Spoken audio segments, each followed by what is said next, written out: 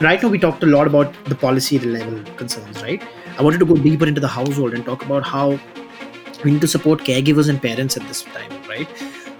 We're talking about a situation where children who were enrolled across schools in again, the developing world were heavily relying on school feeding programs, for example. And now, in the absence of those school feeding programs, governments need to think about how they, either through school grant programs, through cash transfers, through ration delivery, are able to prioritize non-education related outcomes that actually have a bearing on educational outcomes. We're talking about now malnutrition to rise. We're talking about gender-based violence to rise. We're talking about how parents need to actually be trained or sensitized in handling some of these things. Sometimes people may have the tendency to romanticize education as something sterile, which just create a safe space and give the right tools. But actually we need, with those children and with the children that was displaced from their houses, and with children in Afghanistan that confront such a complicated reality, their complicated reality is power. It's actually something that they can build themselves from. But it is us that needs to frame it this way. When you take a closer look at education reform or even innovation in education, you will see initiatives looking at teaching students how to be critical consumers and producers of media or social media, or how to be critical thinkers in general, etc., how to be effective communicators. But I think at the heart of all of this, especially given what we're experiencing now around the world and across the world, teaching young children empathy and kindness is critical. Welcome to Oxford Policy Pod. I am your host, Suta Kavari. Now, Oxford Policy Pod replaces a look at the issues. Still having the same conversations about some of the contemporary policy challenges that are facing us at the moment with students from the Blavatnik School of Government at the University of Oxford. On today's episode, we'll be talking about the crisis in learning wrought on by COVID-19. I'm joined by Shabana Basic Rasich, who is a fearless educator from Afghanistan and co-founder of the first all-girls boarding school in Afghanistan.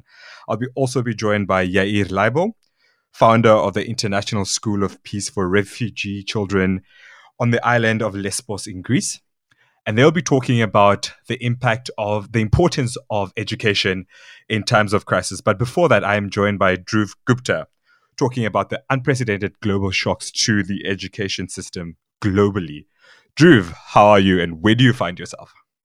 Hi, Suta. Glad to be here. I'm right now in New Delhi. I work with the global education practice at the World Bank. And I usually look at, transforming education systems to be prioritizing student learning.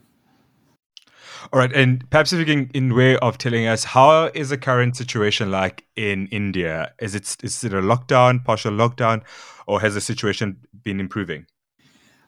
So we've started reopening schools across the country now. But I think if we look at the impact of COVID on the educational attainment of children, I think it's important to look at it and divide it rather by private schools and public schools. India is one of the largest public school systems. We are talking about 120,000 schools. And of course, the digital divide between the children that go to public schools and the children that attend private schools is massive. And henceforth, the interventions and the initiatives during school closures differ for both these sets of children. If we talk about public schools, the Union Ministry of Human Resource Development in India has basically classified households by available digital infrastructure into 6 different categories. And there's a different strategy for all of these sets of children. In Delhi in particular, most teachers are in public school relying on WhatsApp messages to communicate with the children that they teach. So they'd be sending worksheets that are based on the daily syllabus that they have to cover. But the goal is very much to promote reading and writing and very basic literacy and numeracy skills at the moment through WhatsApp. And for senior children, for children studying in senior secondary grades, such as grade 11 and 12, there are live online classes being delivered here in Delhi, but only for up to 2 hours. And of course, children that lack or don't have any access to smartphones or internet obviously have absolutely no connection right now with schools. Now, can you perhaps tell me about, so that's the situation currently in India.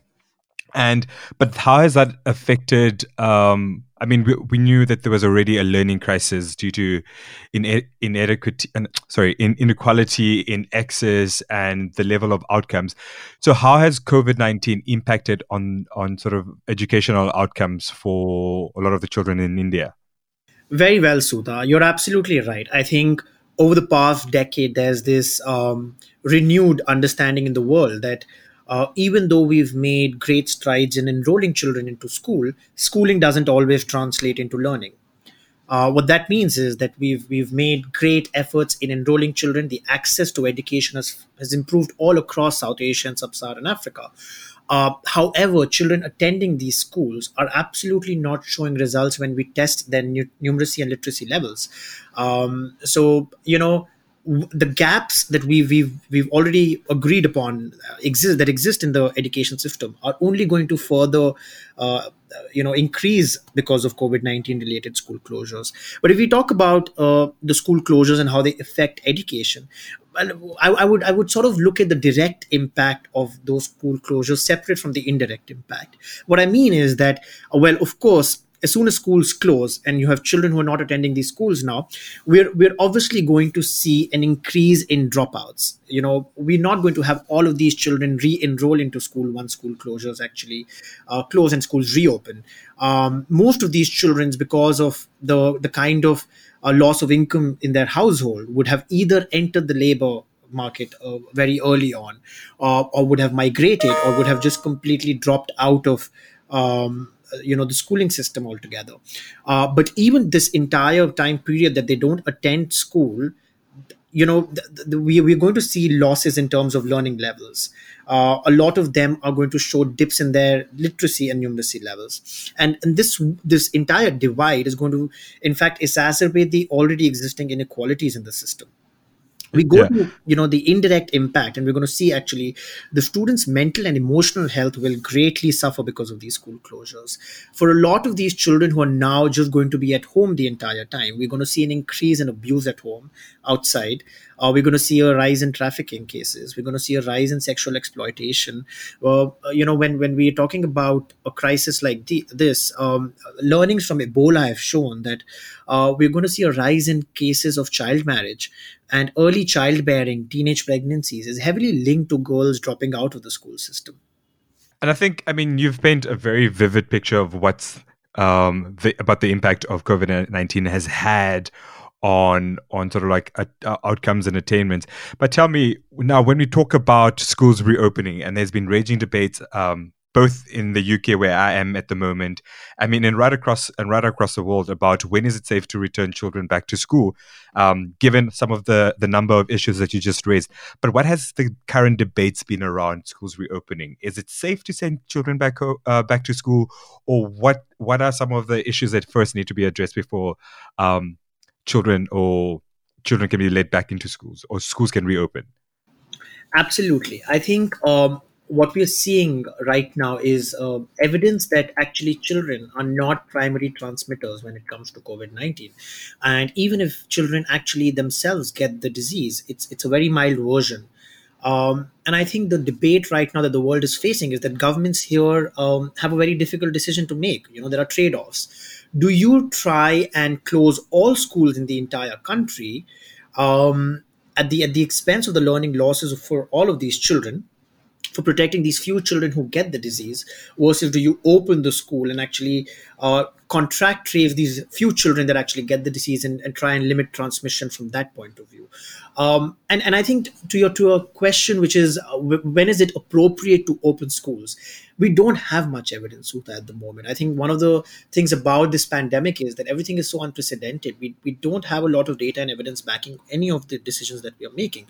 One thing that we do know is that we cannot open or reopen schools like business as usual. We are expecting a staggered approach, to say the least. We are not going to be enrolling all classrooms. We are recommending start early. We're talking about the youngest children to come back to schools first. We're talking about having multiple shifts. We're talking about having fewer children in each classroom. We're talking about reducing the school day. We're talking about, ensuring that disinfection can happen in those schools. I mean, that sounds, from a practical perspective, that sounds all good and well, and I think that's something that's not, I don't want to say relatively easy for a lot of developed countries or developed economies. But I'm thinking, for example, say a school in where I'm from Namibia, Windhoek. My mother's a teacher at a primary school just on the outskirts of Windhoek, and there we're looking at classrooms of between 30 to 39 kids in a classroom.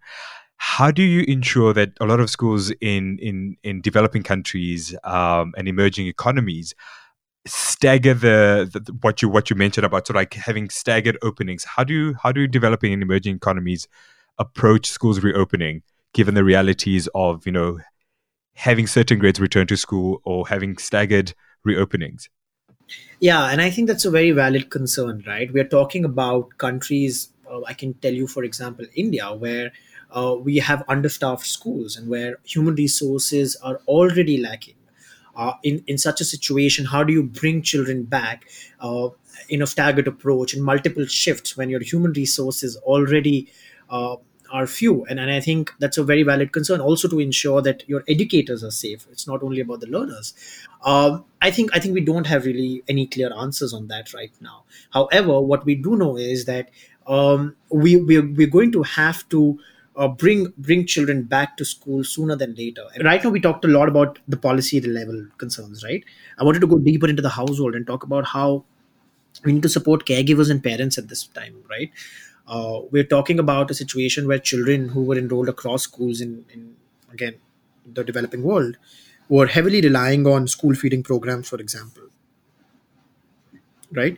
And now, in the absence of those school feeding programs, governments need to think about how they, either through school grant programs, through cash transfers, through ration delivery, are able to prioritize non-education related outcomes that actually have a bearing on educational outcomes. We're talking about now malnutrition to rise across the world. We're talking about gender-based violence to rise across the world. We're talking about how parents need to actually be trained or sensitized in handling some of these things. And does this crisis provide us with an opportunity of rethinking how education, how educational attainment are, or how education policy is drafted, and which areas to focus on? What are some of the opportunities that you think this crisis brings?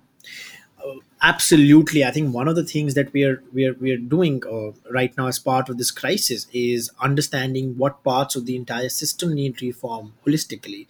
And one of the phrases that you'd hear very often in education right now is building back better.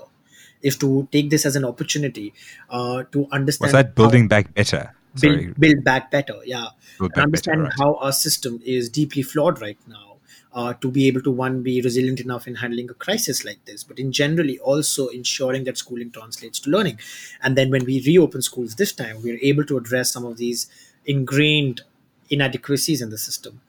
One thing that we're talking a lot about is in prioritizing equity. And whether it is children with disability, whether it's prioritizing the student mental and emotional health right now, things that we've often ignored in our education systems. We've often only prioritized literacy and numeracy skills, right? This entire, in a very hyper-optimistic manner, in fact, this entire crisis has forced us to think about things that we've been long ignoring. And psychosocial emotional learning is definitely one of them. Now, earlier in the year, I had the chance to sit down with Yair Leibel from Israel and Shabana Basich-Rasich from Afghanistan to talk about the future of education. Shabana started the first all-girls boarding school in Afghanistan, and Yair co-founded the International School of Peace on the island of Lesbos in Greece for refugee children.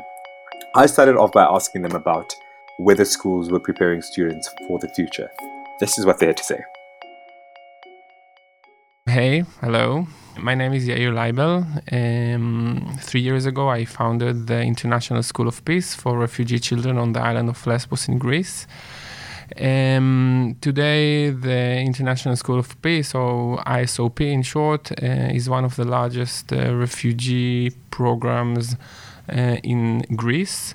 We have 180 students studying in 3 different languages, which is Arabic for students from Syria and Iraq, Congolese and French for children from Congo, and Dari for children from Afghanistan. I'll just give a few more words about the school, just for general knowledge. I think we have a special model of working with communities well. And regarding your question, I think working with communities is something that we need to think of when we think about the future. And the thing is that all of our teachers in the schools are refugees themselves, so they come from the communities.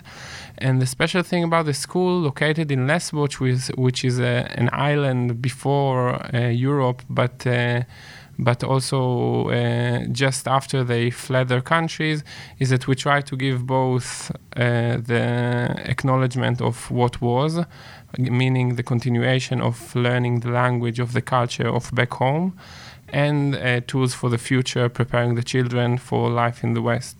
Coming to your question about does the schools prepare children for the future, I want to know to Shabana's first point about different groups and like who are those children we are preparing for the future. I think that we should acknowledge the fact that schools in history were always a platform that for some was a preparation for the future, and for many rest was a preparation for the present. Industry had its needs, societies had its needs. Unfortunately, we don't need the whole of the society to be professors or engineers. We need people to clean the streets. We need people to be in the shops. And when it comes to education today, I think one of the questions rising from the higher standards of living that more and more people enjoy in the world, when more developing countries become developed countries, is the question is how can we prepare children for a more equal world at the same time that it will be a world that actually needs different kind of professions in it. I think both of you touched on a very important point. When you were talking, it reminded me of, my parents grew up in a very oppressive regime under apartheid in Namibia. And there, the education system was deliberately designed to keep people who looked like my mother under certain jobs. So there were certain jobs that the education system designed for them, and that's where they would go. And I think when we're looking at the future, I think perhaps it's also important to take a step back and talk about how, instead of are we preparing young people for the future, rather is the education system that we're designing more inclusive? And based on both of your experience and what you've talked about, you obviously moved away from this very skills-based education system to more sort of a community and values-based. But how does a capacious or inclusive system look like in Afghanistan, where that is inclusive of goals, for example? Shabana? I think that's a great question. I think one of the important things that Yair mentioned is the issue of how we look at education, right? For instance, in Western countries, education may be considered a fundamentally basic human right. But when you stand in front of children, particularly girls, in a place like Afghanistan, or refugee kids who attend Yair's school, access to education often becomes a privilege. And it's difficult for them to imagine that access to be a fundamental human right. Coming back to your question about how do we create inclusive educational spaces, I believe SOLA is a perfect model of this. We are perhaps the only school in Afghanistan where our 70 students today represent 26 of the 34 provinces in the country. And those 70 students represent most of the major and other ethnic minority groups across Afghanistan, different linguistic groups. So when you bring in a lot of minority group students into a space like SOLA, how do you prepare them for a future where beyond this school space they find themselves in spaces that are designed to keep them out? For instance, one of the major requirements, mainly because languages in Afghanistan, we have 2 official languages that are recognized by the government, or the official languages of the government, and that's Pashto and Dari. And so when you're a minority in Afghanistan, unless you've had privileged access to education, you may not necessarily have been exposed to these languages before. And one of the things that we do at SOLA by design is that our model is that once our students graduate SOLA High School, that they will be able to speak Pashto, Dari, and English fluently. And this is meant to achieve the purpose of allowing them to access job opportunities, especially within the public sector, in which language requirements are pretty serious. So language is one aspect, is that it opens up opportunities for them.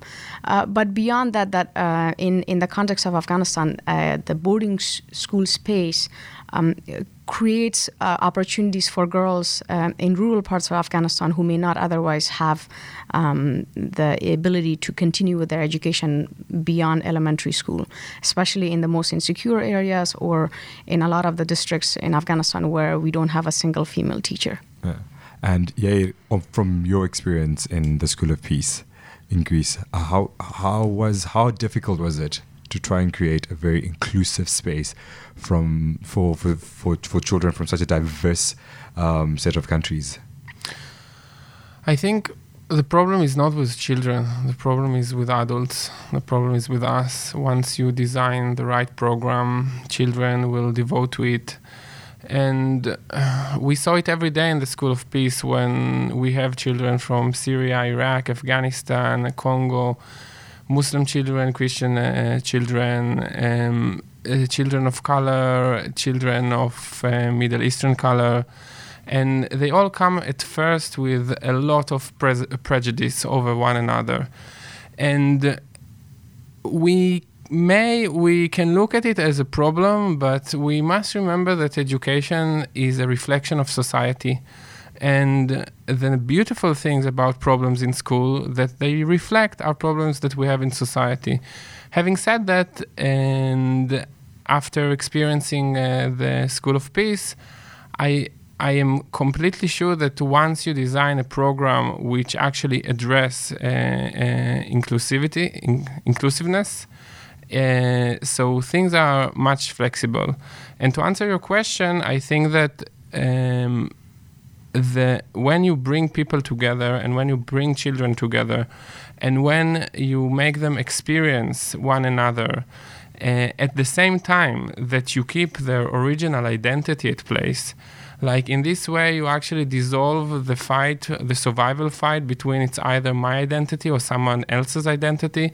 I think in that term, one of the mistakes that like the efforts of multiculturalism had is the fact that multiculturalism tried to create this large pool of identity where you're allowed to be yourself, but at the end, identities were not protected. So I think the combination between one's original story and creating a common ground between different stories might be a key. I actually find that very fascinating because I could also, as Yair, you're speaking about this example, at SOLA, our students come from different parts of the country, and the very first person these students meet when they come to SOLA campus is their big sister. We have a very robust big sister, little sister program. And by design, the big sister and little sisters are from very different parts of the country. They're from different ethnic groups or linguistic groups. And that is to encourage from the very day one this message that when we're here, we're not in these small cliques or groups that we recognize, but that we embrace everyone from different parts of the country. And another observation I just wanted to make, it just hit me that School of Peace and Sola is a Pashto word that means peace. That's very interesting. I mean, from what you said, it reminded me of I dabbled in teaching at the University of Stellenbosch last year, and I was teaching first years worldviews and ethics and belief systems, and the idea was to explore all the different lenses that we use to see the world. Mm-hmm. And what was very interesting from that experience is that my classroom was a manifestation of the real inequalities that South Africa faces. And just because you enter into a space doesn't mean that you all enter in that space equally. Mm-hmm. I mean, I had students who from very opulent parts of Stellenbosch, which is one of the richest areas in South Africa, and right across the hill from one of the most impoverished. And even if you're in that space, there's a level of there's a language barrier, for example. Mm-hmm. And so I think it's also important when we're talking about not just sort of like creating access and spaces for everyone. It's sort of that a kid from a very rich neighborhood and a kid from a very poor neighborhood can enter into the same spaces and feel equal. And I think, and both of you sort of like touched on that, is sort of like, how do we create that? Because a lot of that is social construction. And mm-hmm. I think education systems must also sort of like address those deep disparities in society and not necessarily reinforce that. And I think that that in that term, like life and the struggles of life is actually something useful to use. I can a short example. In one of the biggest fights we had in school, because the children are living in refugee camps on the island of Lesbos. Maybe you heard about the famous, not in a good way, Moria camp, where like the life conditions are really, really shameful. And so children experience violence in the refugee camps daily. They come to school, they come frustrated. But the school is a surrounding, like a beautiful surrounding, which actually create a place, a safe place, to bring all the frustration from the camp. So in one of the fights, I think it was the biggest I was involved in, it was during dinner, the adult Afghan class boys started fighting the adult Afghan,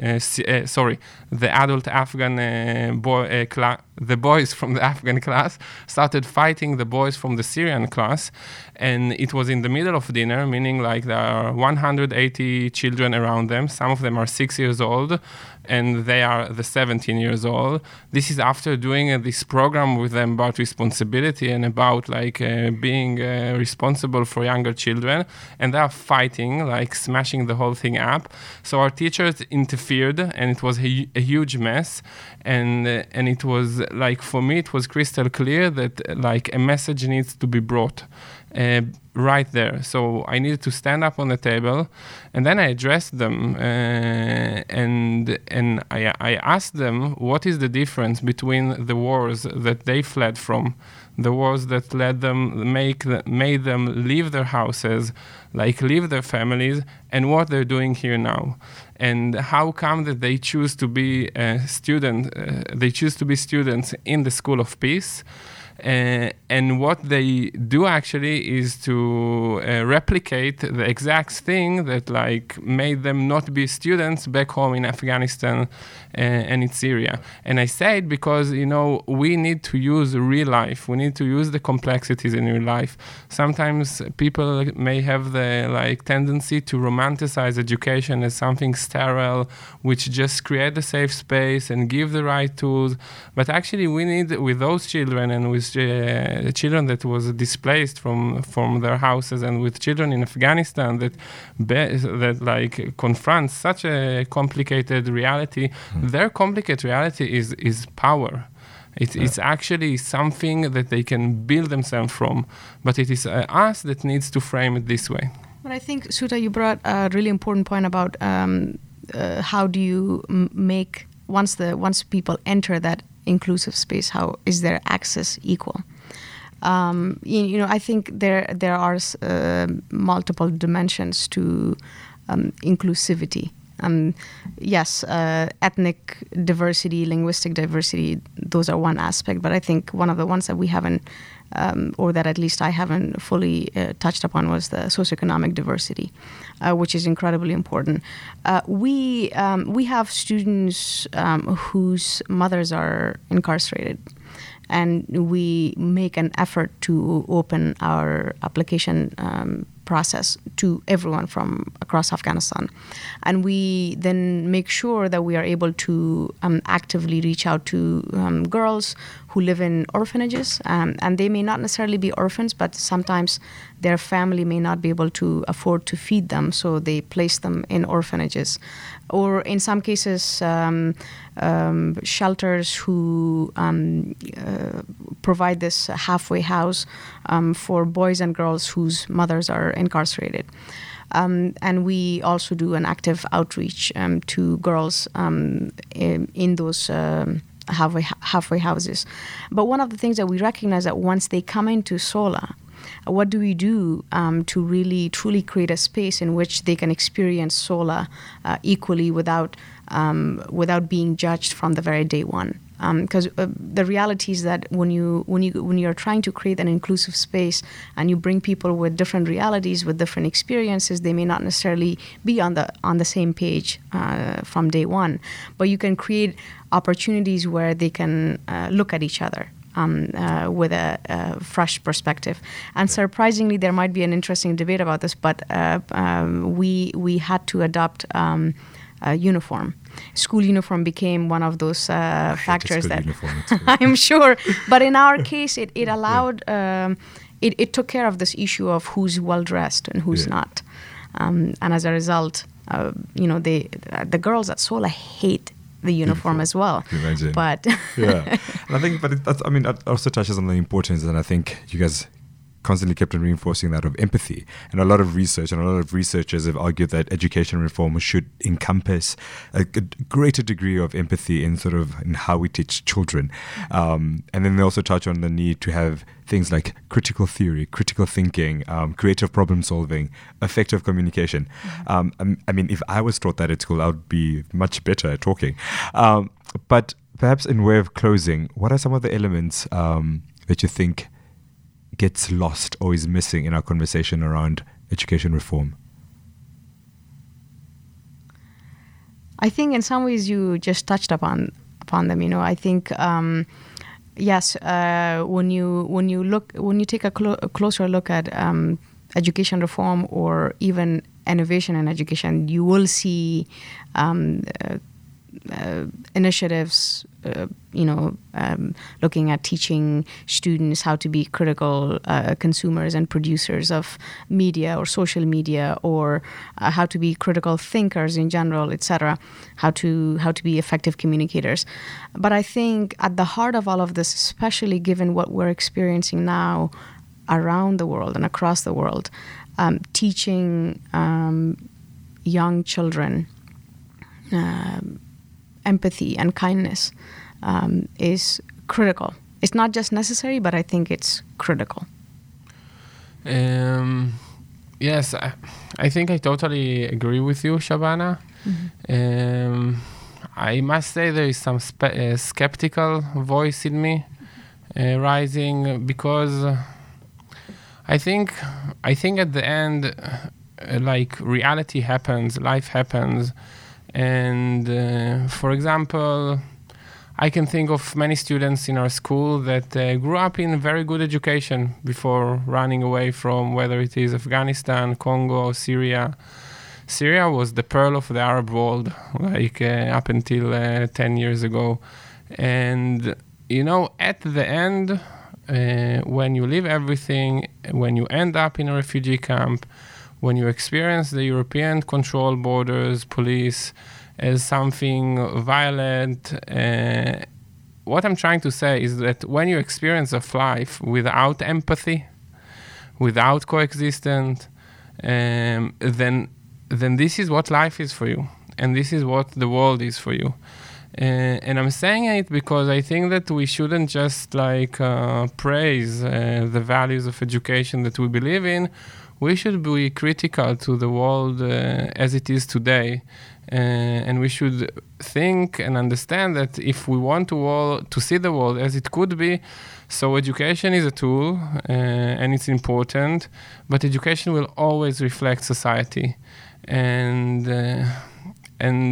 having said that, I do want to believe that there are things to be done. I do believe that every positive experience that you give you give a child, is something that stays with him. It's like a seed that, with just the right watering, will grow in the future. But we must acknowledge that it is not less. What I'm trying to say is that we must remember that at the end, teachers and headmasters, we are not magicians. We are a part of society. And education is a communal project. It needs parents, it needs institutions, it needs governments, organization. And only when all of the people which form society actually collaborate together, then you can have a good education. Now that's it for this episode of Oxford Policy Pod. I'm your host, Suta Kavari. If you liked what you heard on this episode and would like to hear similar conversations and discussions, why don't you hit that subscribe button? You can find us on Spotify, on Apple Podcasts, on Google Podcasts, anywhere where you get your podcast. We'll be back again next week. Thank you for listening. Oxford Policy Pod is produced by students from the Blavatnik School of Government at the University of Oxford. It is produced and edited by Jamie Morris and Alan Tipping.